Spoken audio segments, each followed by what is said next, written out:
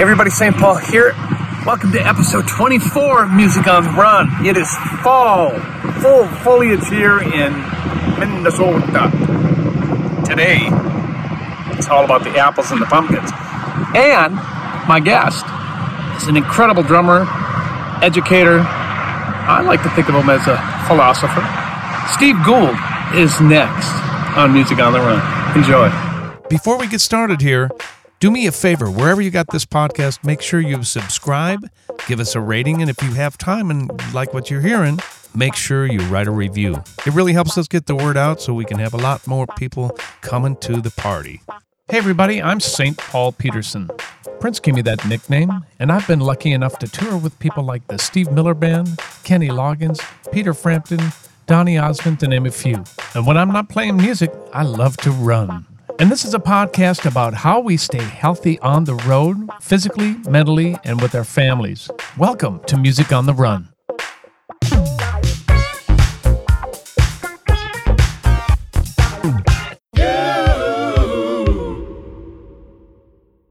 Hey, everybody. St. Paul here. Welcome to episode 24 from the Peterson family basement. Yeah, we're down here.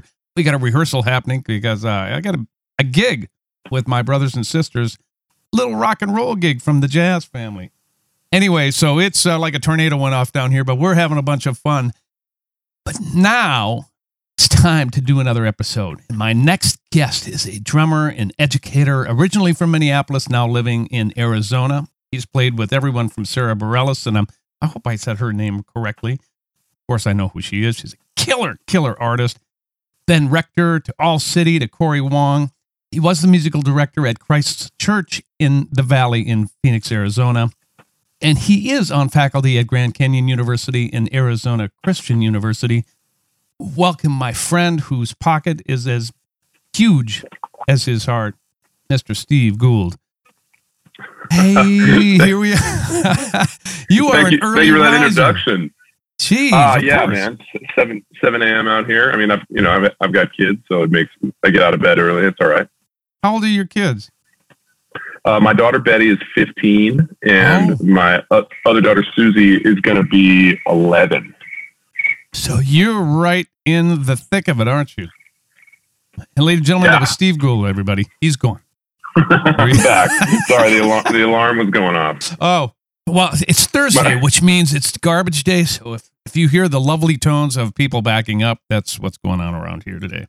It's my alarm telling me that I have a podcast interview with Paul Peterson. Oh, is that right? Well, here we are. We actually made it. So you grew up in Minneapolis, though. Yeah.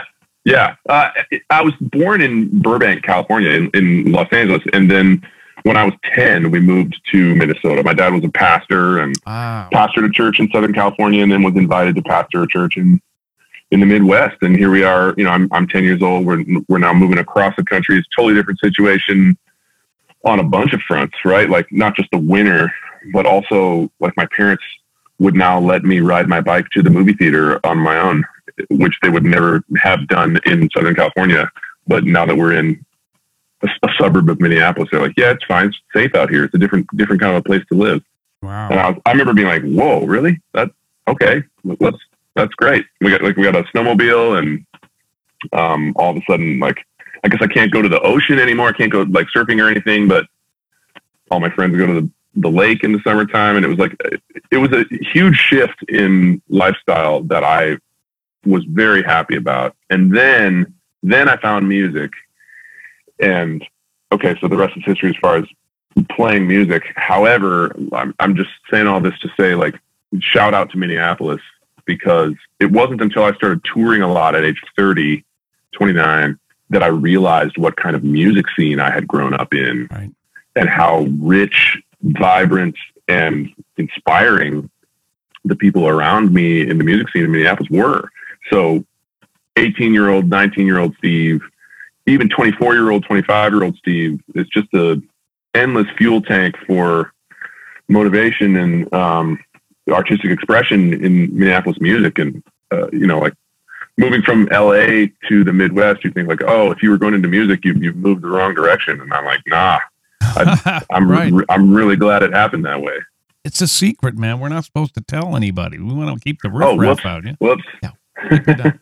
So you didn't go from hanging out, going to high school, right to touring with all these great names that I just butchered, unfortunately. No. So tell me about your journey of getting to that spot, because I think it's fascinating.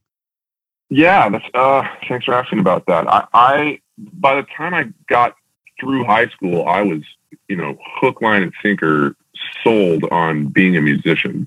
Like I'm all in. I love playing music. But I graduated in 1998 from high school, and there's no social media. Right. There's no like even general expectation that a freelance musician job is an option. Like I've got no idea that kind of thing exists. I just know that I love playing drums, and maybe someday I'll be in a band that's famous enough that people will buy our records or something like that. But the idea of being a hired gun would be like what I've turned out to do as far as a career path within music. I didn't know that was even feasible. So I didn't set out to do that. I went to Bible school in Minneapolis. I went to Bethel University. I got a degree in theology. I graduated from that in 2002, and thinking to myself, like, okay, I probably got to get a real job now. Meanwhile, during those years at Bethel, I had gone from working at Guitar Center to not having to work at Guitar Center because I was playing so many gigs around town and teaching a lot of private lessons. So, graduating from college, I got married at that point, and I just thought, yep, time to enter the workforce. And then I looked at my life as a drum teacher and playing gigs and was like, oh, wait, this is actually a better thing for me to be doing right now. When my first daughter was born, I thought, okay, now I definitely got to get a real job. Kids will make you do that, right? It makes you take a little look at your life and go, oh, wait a minute. Oh, it kind of makes you go, I'm an adult now and this must not be a real job or whatever. But Betty came along and I was only 24 at the time. And I thought, okay, being a drummer doesn't work when you have like a real family or whatever. And then turns out I still had a lot of students and a lot of gigs, more so than when I graduated. Things were snowballing, and it was like, well, it's done to give up on this. I'll just keep doing this because this income is actually substantial. And then when Susie was born a few years later, it was kind of the same thing. I had a bit of a crisis. Susie was born when I was 29, and I remember when I was 27 or 28, some of the work had dried up. Some of the freelance work was just not coming the way that it had when I was 24, 25. And I had a lot of drum students, but we had some debt. And I remember sitting with my parents asking them, like, do you guys think maybe I should just like wrap it up with drumming and go to seminary or something? Like, I don't know. And my dad, he had been a pastor his whole life. His dad was a pastor. My uncles and aunts were pastors. And he says to me, like, Steve, you're so good at the drums. You've enjoyed it for so long. You've spent so much time developing that. I don't think you should just throw that away because you're having a tough stretch. Stick it out. Keep pursuing what you want with this instrument, which at that point now, late 20s, I was old enough to realize, like, oh, a professional freelance career is viable. And I mean, it exists. I guess maybe that's something I could do. And my dad was like, just keep going for it. I think there's a lot of future in that for you. So I did. And then, by the time I was mid 30s, then things were like really hauling. And I had, made those connections that took me into the national circuit and whatnot. But it was a minute there where like through the bulk of my 20s, I was just playing at local churches in Minneapolis and playing in small kind of like hobby studios, not even like the real studios that are in the Twin Cities, playing in bars with cover bands and teaching private lessons, just kind of like scrambling really to make all of that work. The scheduling, put them all together and make one good one, right? Yeah, right. I mean, I was working my ass off, dude. And then now looking back on it, I'm so glad that period happened, because I had to dig pretty deep into, my knowledge of various genres and how the drum set applies in a soul band versus how it applies when I'm playing in a jazz trio at a restaurant or whatever. I had to dig pretty deep into my ability to learn music and learn it quickly, and then be able to pivot, because I've got this gig on Friday and a totally different gig on Saturday or whatever. And I had to dig deep into my just general work ethic as to how much of my time I was going to spend doing frivolous things like video games versus how much time I'm going to put intentionally toward developing my craft and teaching students, and while also being a dad. So there came a time that when there was a shift, a reckoning, and was it that conversation with your parents and your wife at that time? Was that what made you go, I am going to do the work? I know what this is. And did you have to make a plan, or did it kind of just come naturally as you were going through this shift? There's not a plan that took place at that point. Yeah. There was never a plan. That's okay. I feel like I'm talking to a lot of younger drummers these days who, let's say, I just turned 40 recently. Happy birthday. You catching up to me, man. Thank you. Cheers. Coming for you, Paul. Keep coming, man. I'm still always going to be older than you. You're right. That's how that works. Phew. These younger guys on, social media, Instagram, Twitter, reach out to me and say, man, how can I really want to do what you're doing. And many times they're surprised when they hear me say, when I was your age, I didn't want to do what I'm doing. I just didn't know that I could do what I'm doing. And I didn't have any strategic plan. So when they say, what steps were you taking at age 20 in order to get where you are now? I was like, the only thing I was doing was trying to be as good at the instrument as possible. I was not intentionally networking with anyone. I didn't go to music school. I didn't even move to a specific city.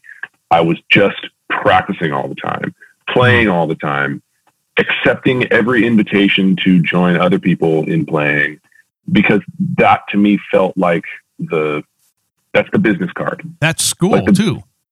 Yes, it's school and it's marketing. It's on the job training. And it's work ethic. You're taking your craft seriously. And it's funny. I don't mean to interrupt you, but I see and I play with a lot of young people, especially in worship situations, where I just want to help them and say a couple of words and give them something to go back and think about, because there's room to grow. Let's just put it that way. And to see you mentoring these young people and actually taking the time to respond the way you're responding to these people with these inquiries is so cool and so vital to giving back. But that's the kind of guy you are. But it's important to share that information, don't you think? Oh, absolutely. Yeah. I mean, thanks for pointing that out. I do spend a lot of time investing in younger generation of musicians, and it's mostly because I believe in the power of music in society. I want musicianship to be something that is persistent in all of our music circles, whether it's the Minneapolis scene or the Los Angeles scene or the Phoenix scene or whatever. The young guys, man, I want them to know how much good is involved in all of this. And then I remember back to being that age myself and kind of longing for someone to tell me what to do about it. And I didn't necessarily have helpful mentors at that point. They didn't abound. There wasn't examples everywhere of how to do what I was feeling in my spirit to do. I just want to play drums all the time. And there was actually a lot of people at that point that were discouraging me, saying music is a hard career. Man, I don't think you want to tour. And I'm like, no, I do want to tour. It sounds like you just don't like it. So you're telling me that I probably won't like it. But the standouts as far as examples and role models at that time were Dave King. Yeah. Who has been a studied guest with. on this show before, by the way. He's just the man. Amazing. And he was such an important link in the chain for me in those years. I started studying with him when I was 19. Yeah. And then, that continued through the rest of my college career. He wasn't affiliated with my college. I was studying with him privately, just in his teaching space in downtown St. Paul. But his words and his role modeling of what being a freelance drummer was, like he was doing the thing that I am doing now for the first time. I'd never seen anybody like play rock and play jazz, play in studios and play live, and like hustle around town. At one point, he was giving me free lessons in exchange for driving him to his gigs, because he and his wife at the time only had one car, and there were like some transportation issues. Oh, that's like, classic. Steve, what do we do? Like a couple lessons a week on the house, and then you like drive me around a little bit coming up here, and that lasted for maybe 5 or 6 months. That's unbelievable. The barter system is alive and well. Well, and again, to your point about school, man, that was school. The hang was school. Yes, watching him play with this band, watching him play with this other band. In both situations, I was not old enough to be allowed into the venue, but I was, because I was with him. Mm-hmm. And then after the show, we hang out with all the people that he was playing, and I listen to the way they have conversation and how they interact and all that kind of stuff. And then we're in the car on the way back to his apartment, and we're listening to tunes in the car. And I got such a robust education from him, and it was all in this vein of freelance drummer. So I guess back to your question, like there was a point where I decided, where things changed for me, and I got a little more serious about it. And it was that late 20s, a little bit of a crisis. Like, can I even do this? Is this even possible? And having my parents, my dad, lifelong pastor and whatnot, having him say, yeah, I think you can do it, and you just should keep pushing. Wow. I was like, okay, you know what? All right, fine, I will. And that was the moment where I think I committed, because even through my 20s, after having studied with Dave, early 20s and into my mid 20s, hustling around town in Minnesota, and like able to make ends meet with the income stream, but having to really work my ass off, and then like always wondering, like, is this going to last? Am I just doing this for another year because I can? And like, but this is the last year that I'll do it. Boy, is that the age-old question in a freelance musician's life? What's next? Is this going to? I still feel that. I mean, I still feel that now. Yeah. Okay, you too. Hey. Great. You'd think that would go away at some point in your life, but guess what? It doesn't. What hasn't persisted is self-doubt. Right. Like I think 27-year-old me was like, am I good enough to do this? Mm. And then that conversation with my dad tilted me into like, you know what? I'm going to make sure that I am good enough to do this, but that doesn't mean an opportunity is still going to be there. Or it doesn't mean that I won't, trip and fall on my face. So like the first like real big gig that I got was, I guess it's not even technically real big, but all those guys from the Blenders. Oh, sure. Of course. So killer, by the way, that's a killer a cappella band here based in Minneapolis/Fargo. For those of you who don't know, go check out their records, because they're great. Right. They've been regionally touring as a vocal quartet, doing Christmas shows every year for 25 years or something like that. And for a long time, they just would do their show to tracks. It's just the four of them on stage singing. And then I got to know Darren, who's kind of their like musical director in a way. He's running a studio in Farmington and was hiring me to play on some tracks that he was producing. And he's spitballing. He's like, man, the Blenders have never had a live band, and we kind of want to really like up our show this year. What do you think about being our drummer? And like, we'll get a bass player and a guitar player too. Like, we'll have like an actual live band instead of just tracks. Right. And I was like, really? Oh man. Like, like you guys are playing like theaters and we're gonna go like on tour. Right. You know, like I had never done that. I was probably 29 when that happened.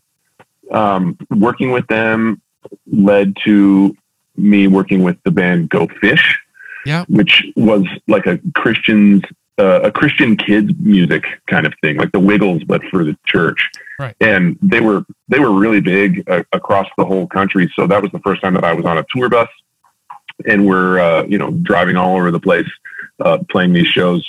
The shows were usually like 2,000, 3,000 people, and 80% of them are under the age of 10. So it was like it was ballistic. Like, the energy was really fun, actually. They had a ton of cool production value with, like these lasers and confetti cannons, these like huge beach balls that we would get up and kick around in between songs. Like, it was super fun. That led to me getting in Owl City when I was 31, and like that series of gigs, Blenders, Go Fish, Owl City, that came kind of like once a year there, and all three of them were the biggest thing that I had done up to that point in a row. And to your comment about just like self-doubt and whatnot, like that, man, each one of those gigs I was happy to get. And every time I thought, am I going to be able to cut it? Because I've never actually played ball at this level. Right. Like I've never been in this league. So am I going to, like, I think I can cut it. I've done all the work that I know to do, but I've never been in this environment, and maybe there's some variable involved here that I don't know about, and I'm going to find myself to be totally inadequate in that area. But it turned out in each instance that didn't happen. And by the time I'd gone through the Owl City gig and those guys were so pleased with my playing, I was kind of like, oh, I guess I do have what it takes. So when Sarah Bareilles reached out to me after the Owl City thing, and I, now she's for sure the bigger artist compared to Owl City. And I mean, just like side note, when I was in Owl City, we would play festivals and stuff, and the other drummers in the catering area or the musicians, would be meeting each other. Like, who do you play with? And I'm like, oh, Owl City. And they're like, oh, that guy uses a live drummer? Weird. I thought it was just like computers and stuff. And I'm like, yeah, I'm the live drummer. Right. Versus when I got into Sarah Bareilles' band and I'd be in that same situation. Who are you playing with? Like, I play drums for Sarah Bareilles. And these other drummers who were playing with other, like, Hugh Garsh are like, you do? Oh my God, that's my dream gig. Yeah. The difference between, like, even just within the freelance player industry, like, I got a whole new level of cred because people know Sarah's picky and people know Sarah is amazing. And when I got the chair in her band, that changed things for me. I bet quite a bit in terms of reputation. But that was also like simultaneously the first time that I walked into a gig with a little bit of confidence. Yeah. Like I'm now 3 layers deep into getting like larger national music industry opportunities. And every time I've exceeded the expectations of these people that are hiring me. So now I'm in a little bit even deeper with someone like Sarah, but I think I can hang now, right. Which that helps. That feeling, it does help, man. Well, it's like I'm playing up. Yeah. It's, there's a difference between confidence and cockiness. One you can use, the other one might lose you the gig.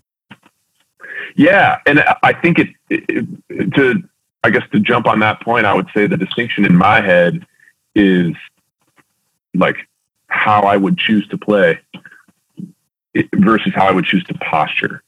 Like it's like cockiness is me trying to make you think I'm cool. Confidence is me trying to play as well as I can play and believing that I can. Mm-hmm. Right. And that's what the artist is looking for. The artist is looking for me to play offense with my instrument, like to like really like give the music as much as I can give it. And my confidence keeps me from being hesitant and kind of like mousy about that. Like, hey man, come on, like hit the drums like you mean it. I'm like, I don't know. Like it turns out I'm good enough to be here, but I'm hesitant because I'm not confident, scared. Right. Yeah. Right. Versus like arrogant guy who walks in the room and the task isn't to play well. The task is to like make you think I'm cool or make you feel small or be condescending. That sounds like a gig I used to have about 35 years ago. Oh, yeah. Just saying. Okay. Do you look Fair cool enough. or do you play well? Well, I don't know. I mean, that's a very, very interesting point that you bring up. What yours is real. That's real. The rest of it is all a front, right? You know, it's what you wear, what you do, how you act, and the other one is how you play, how you react, how you make the artist feel, how the hang is, and that is what. And you can't fake that.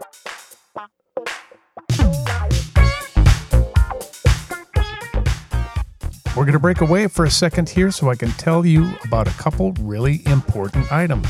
Number one, we have a brand new highlights page on YouTube. We want you to check it out. It's especially made by our intern, Jake Miller, for people who don't have quite enough time to sit through the entire video podcast. It's a great way to catch up on some great tidbits of information from all of our guests. You're going to have to search for it, I'm afraid, just simply because we need more subscribers on there in order for us to get a custom URL. But it's Music on the Run Highlights. You know what else is on there, you guys? A brand new feature that we've been doing strictly on Fridays. It's called Funk Friday. Got to have a little funk for your weekend. We feature great musicians, some former guests, some future guests, and it's a little 1 to 2 minute vignette of us jamming and funking out. And it's a great way to kick off your weekend. It's called Funk Fridays, every Friday. Check it out. It's on the Music on the Run highlights reel. And of course, you'll find it on Facebook and Instagram as well. All right, let's get back to the interview. You can't fake that. Right, that's what I was just going to say. You can't fake that stuff. And that, to your point about even like playing around the Twin Cities these days and coming into contact with the younger crowd, and you want to come alongside and be like, hey guys, you got a little bit of work to do. I was actually talking recently with my friend Gabe. Gabe Hagen is his name. He used to live in Minneapolis. He's now out here in the West Coast as well. He's the guy that took over for me in Owl City when I left that band. Gabe became the Owl City drummer, but he's done a handful of other things. We were talking about Instagram and the way that, okay, because of social media and because of the way the professional realm of musicians, like the guys who actually have the goods, the guys who can play, the guys who have the confidence, all that stuff, as that level of the industry engages with social media, it gives the opportunity for younger guys to see how the talk is talked in a way that they couldn't before. Like when I was 20, I learned how the pros talk by hanging around the pros. Right. And if I didn't have an opportunity to hang around the pros, I wouldn't have learned it. Mm-hmm. At this point, the younger crowd is learning how the pros talk by watching them on Instagram. And what they're seeing is like, you know, the way I would refer to a ride cymbal or the kinds of gear that I like, or even like the way I would talk about expectations on a gig or whatever. You know, I'm doing a podcast or something. There's just a lot of opportunity for the younger folks to learn about the culture of professional music, but nothing within that culture necessarily shows them that they're not good enough at playing yet. Yeah. So like these younger guys are they're absorbing the speech patterns and the attitudes of pro-level players, and they don't have any chops to back it up. Right. Yeah. Except it makes it harder. This is what Gabe was pointing out. It makes it harder and harder for us on the professional level to discern the difference, because when a young guy rolls in talking to talk, he knows all the lingo. He knows all the vernacular. He's got the attitude. I think to myself, like, oh, this dude must have the goods. And then he starts playing, and it's like, whoa, he does not. This guy sucks. Or, I mean, I should be more respectful. How do you broach that this subject? Kid's got a long way to go still. Right. How do you broach that subject? He's got a long way to go still, but he pulled the wool over my eyes with his lingo and his vernacular and his attitude. They made me think that he had chops that he doesn't really have. The younger generation, knowing how to speak the speak and talk the talk, and everything is showing up, and we giving them the benefit of the doubt that they can play, and all of a sudden they sit down and it's like, ooh. I mean, dude, before social media came along, you didn't know how to talk the talk, right? Unless you had been around people who did it, and you wouldn't be around them if you couldn't play. That's so when true. You wouldn't get the nod or the invite. Exactly. So when someone rolls up and they've got the vernacular and they've got the lingo and they've got the attitude, we're not too far removed from the years where like that meant they probably had the chops. And now social media has given essentially, and I don't think this is necessarily a bad thing. I'm just saying it's a little bit of a tough Cart before challenge the horse. now. Yeah, well, it's difficult to discern who's who, because somebody comes in and they've got the gear, they've got the attitude, they've got the vernacular, they've got the whole, like, even just like insider, like, idioms and idiosyncrasies about how to communicate about certain things. It's like, oh, you called it that. That means you probably know what you're doing. And then they sit down to play. Like, they do not know what they're doing. Mm-hmm. And I'm like, okay, how do we fix that? Yeah. How do we fix that? It's like, how do we, as the guys who, and I want to be somewhat gentle about how the level to which I congratulate myself on being a professional, right? But like, here I am, I'm at this level, I've done these things, and I have this relationship with the instrument. How do I show the younger guys that that's what matters, as opposed to just the things that they see on my social media, the way that I speak and the way that I look and that kind of thing. Like, I remember having flight cases for the first time, like the kind of cases, like ATA cases. Oh, yeah. Okay, so I got a bunch of those from like Goodwill and other places.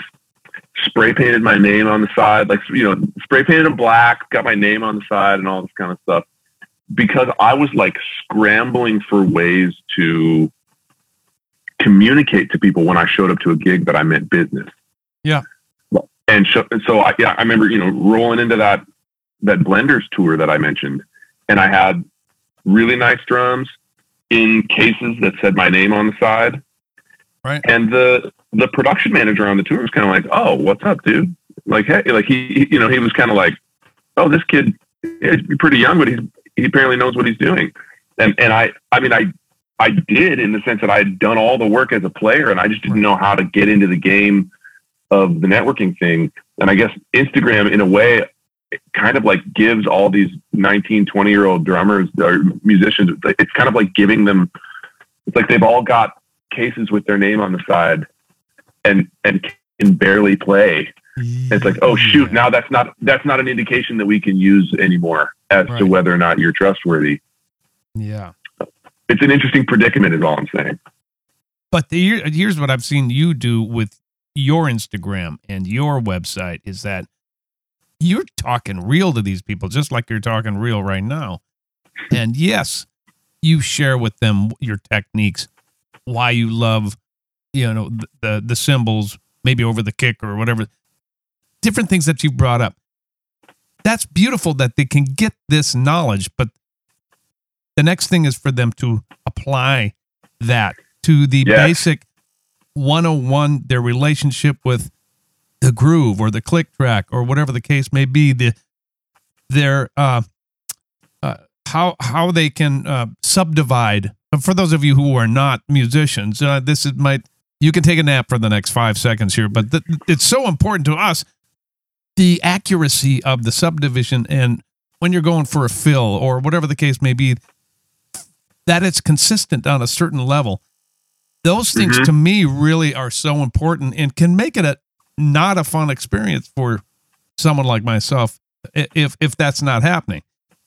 Right. To me, that says you're young or you don't care. Right. And that pisses me off more than anything. You don't care. Yes. How can you not? Okay, let me give you the benefit of the doubt here. Maybe you just don't know. But then I go, is it your job, Steve, to tell these people this, that they've got a little bit more work to do? How do we as mentors now at this point help and not insult these kids who may just need a little bit more playing help along the way? Well, I mean, that's a great question. As a lifelong, for my whole career, I've been teaching private lessons, and boy, all that teaching experience, I can tell you, there's oftentimes guys showing up to the lesson without any intention to learn something from me. They are booking a lesson with me so that they can show me how good they already are. And they're not as good as they think they are. but they don't know that. And so they're not actually prepared to listen to me tell them how to get better. So, you know, as a teacher, I guess even like as a business plan, I'll put it this way. When I was 19 years old and I'm teaching drum lessons, I just needed the money.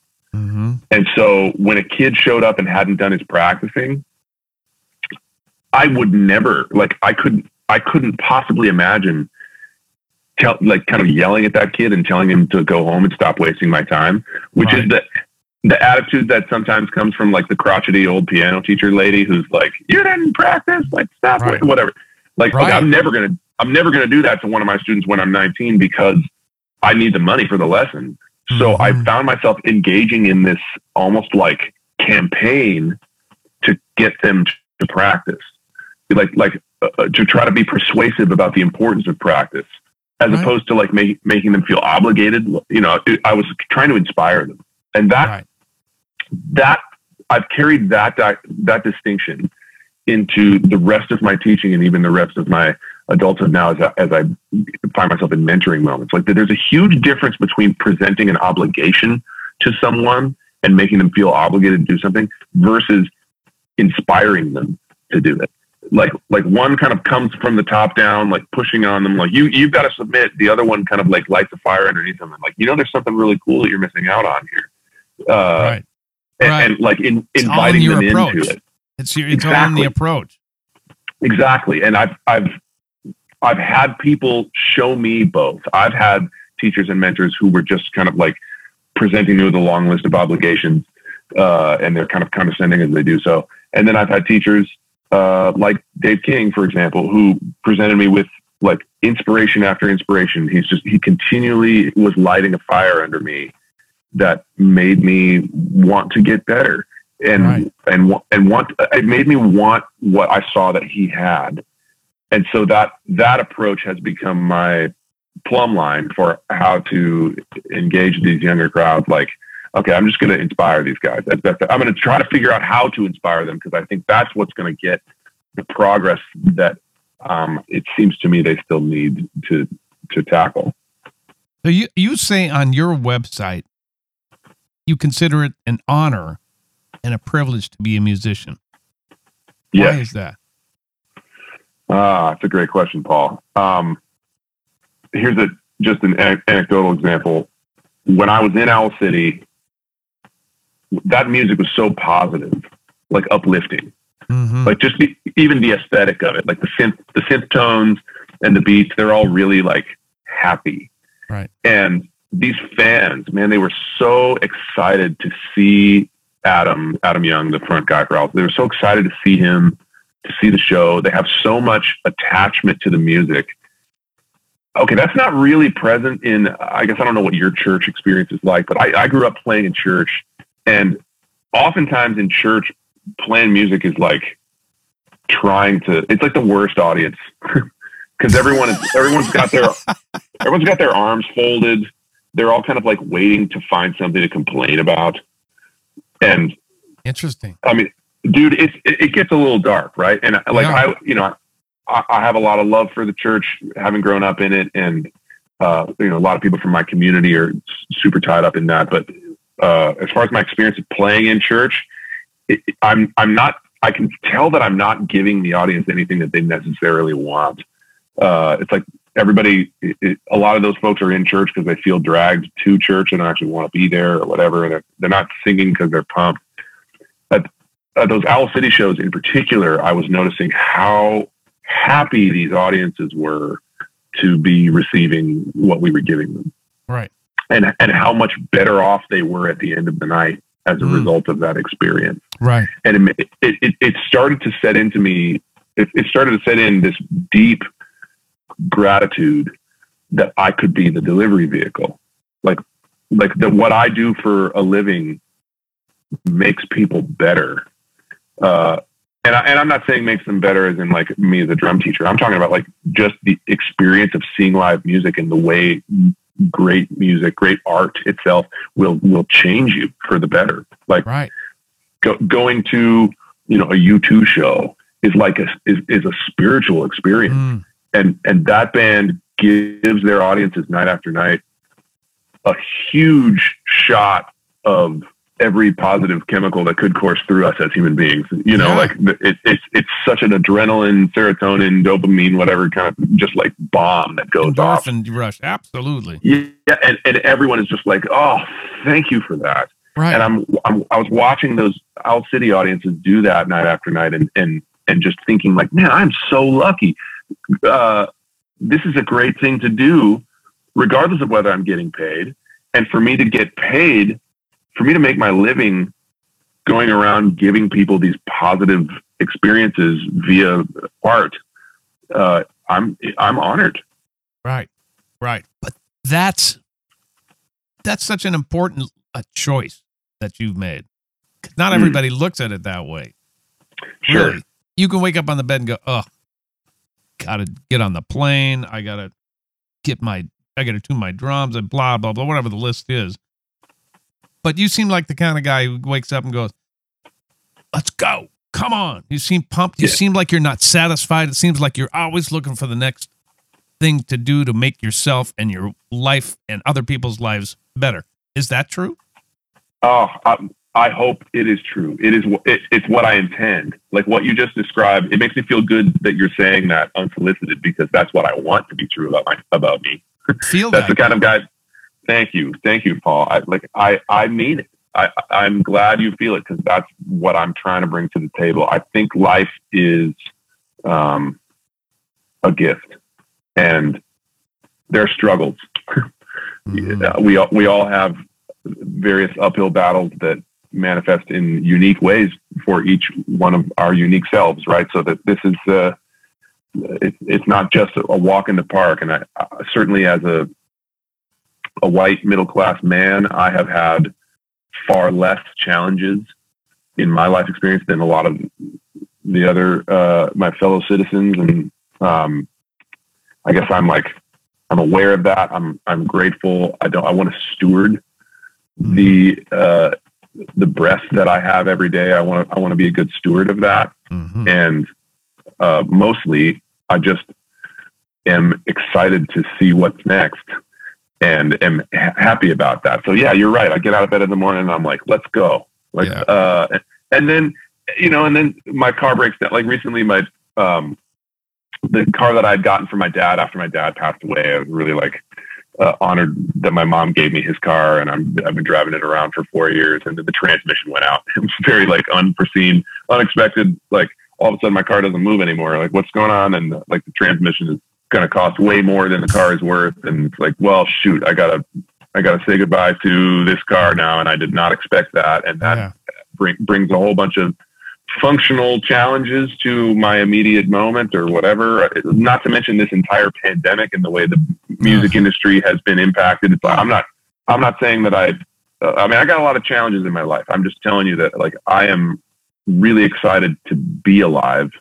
My loved ones, and then the experiences that I have playing music, and all of it just feels like such a gift to me. So I'm ready to do it, to do more of it each day, and hopefully then also to maybe participate in helping other people to feel that life is a gift. Right. And if that exists in some form of teaching or mentoring or whatever, okay, great. Or maybe it's just that if I perform well enough, this audience will feel that life is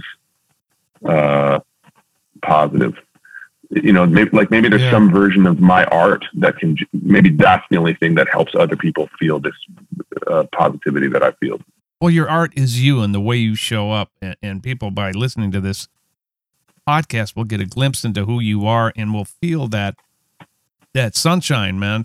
That's what it is. I hope so. That's what it is. And that's what it's all about. And that's what this podcast is about. Shed a little love and insight into what it is to be a traveling musician. And this will segue into, now we're staying at home. We have a little silver lining here to be able to hang out with our kids and our significant others and our whatever. But we're road dogs. Yeah. You know? So, Yeah, true. you know, it's a difficult, strange year. And of course, you being the guy you are, I'm sure you've found a lot of silver linings in this, but let's talk a little bit about you being on the road. In a typical year, what does that look like to you? How long are you usually gone? Is it quite a bit? Well, it's gone through phases. In 2012 and 2013, yeah, I was gone probably 200 days out of the 365, right? Like, so more than half the time I was away. That was the peak of it. In the past 5 years or so, it's been a little more like 100 days a year I'm gone. That's maybe like plenty. Yeah. So but it's not, you know, it's not constant. There are legs of tour and then there's legs of being home. And you mentioned the church gig that I had there for the past 5 years, which I'm no longer in now, but I still have a great relationship with all those folks. And that church was very open-handed toward letting me continue to do that road stuff. But part of it was because my boss had done road stuff himself, and he knows even the guys who are really slamming it on the road, they're not gone all the time. Right. And often you're gone for only if, you know, you would be home for far more than you're gone, even though the traveling is a heavier schedule than the average citizen is accustomed to. Right. Maybe the average person leaves town for a few days once a month. So when I'm leaving town for a few days, like almost every week, they're like, wow, how do you handle all that? It's like, not that big of a deal. I kind of grew, you know, our family dynamic, like the rhythms that we had, when that was happening, you know, which hasn't happened for a while now. But when that was heavily going on, it's like everybody just kind of understood, like, oh, Dad's leaving again for a few days, like, no problem. Or Dad's leaving for 4 weeks. Like, okay, but like, oh, I'm still home a lot. And because I don't have a 9-to-5 job, like even the church gig it was very like artist's hours. It means that I can, from the time my children were very little, I could be present for things that most typical working adults aren't present for. Right. School lunches, visits, or you know, whatever kind of thing like that. And that worked out just fine. When I was traveling all the time, it didn't feel like I was traveling all the time. And but that's about your partnership that you have with your family, and I'd like you to go into that too. Yes. Well, from the very beginning, my who is now my ex-wife was supportive of the career path as opposed to combative toward the career path. Right. And that I owe her a huge debt of gratitude for that, because I watched a lot of my friends really struggle with partners who were just not interested in the music life, and made it really hard on them to go down that road while having to always kind of wrestle with their partner about whether or not that was going to continue. Kristen never put any of that energy on me, which was just incredible.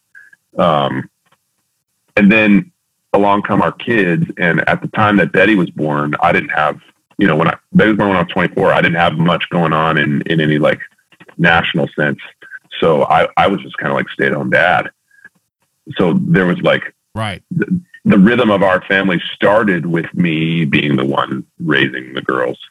Got it. And so then there's like a different relationship that I have with Betty, where upon, you know, she's like 8 years old and now I'm kind of like traveling all the time. She doesn't have just memories of her dad traveling all the time. All of her like really formative memories are just like her and I. She was just like, that kid was my sidekick. How beautiful in fact, is that? Like, dude, it was great. I wouldn't change it for anything. I used to bring her to studio sessions that I was doing with, like, she'd post up in the control room on her little blanket, just like sitting there, and I'd be in the live room tracking, and I'd check in with the engineer, like, hey, how's Betty doing? And they're like, oh, forgot she was here. She's just kind of looking at me, like drag her along to. Dude, I did that so much. Drag her along to rehearsals, right? And like just kind of set her up in the corner of the room with her headphones, and but that's where they learn through osmosis, man. That's where they get it. Yeah, that's where they get the love for music. Yeah, and their dad. Well, and that's where they also get the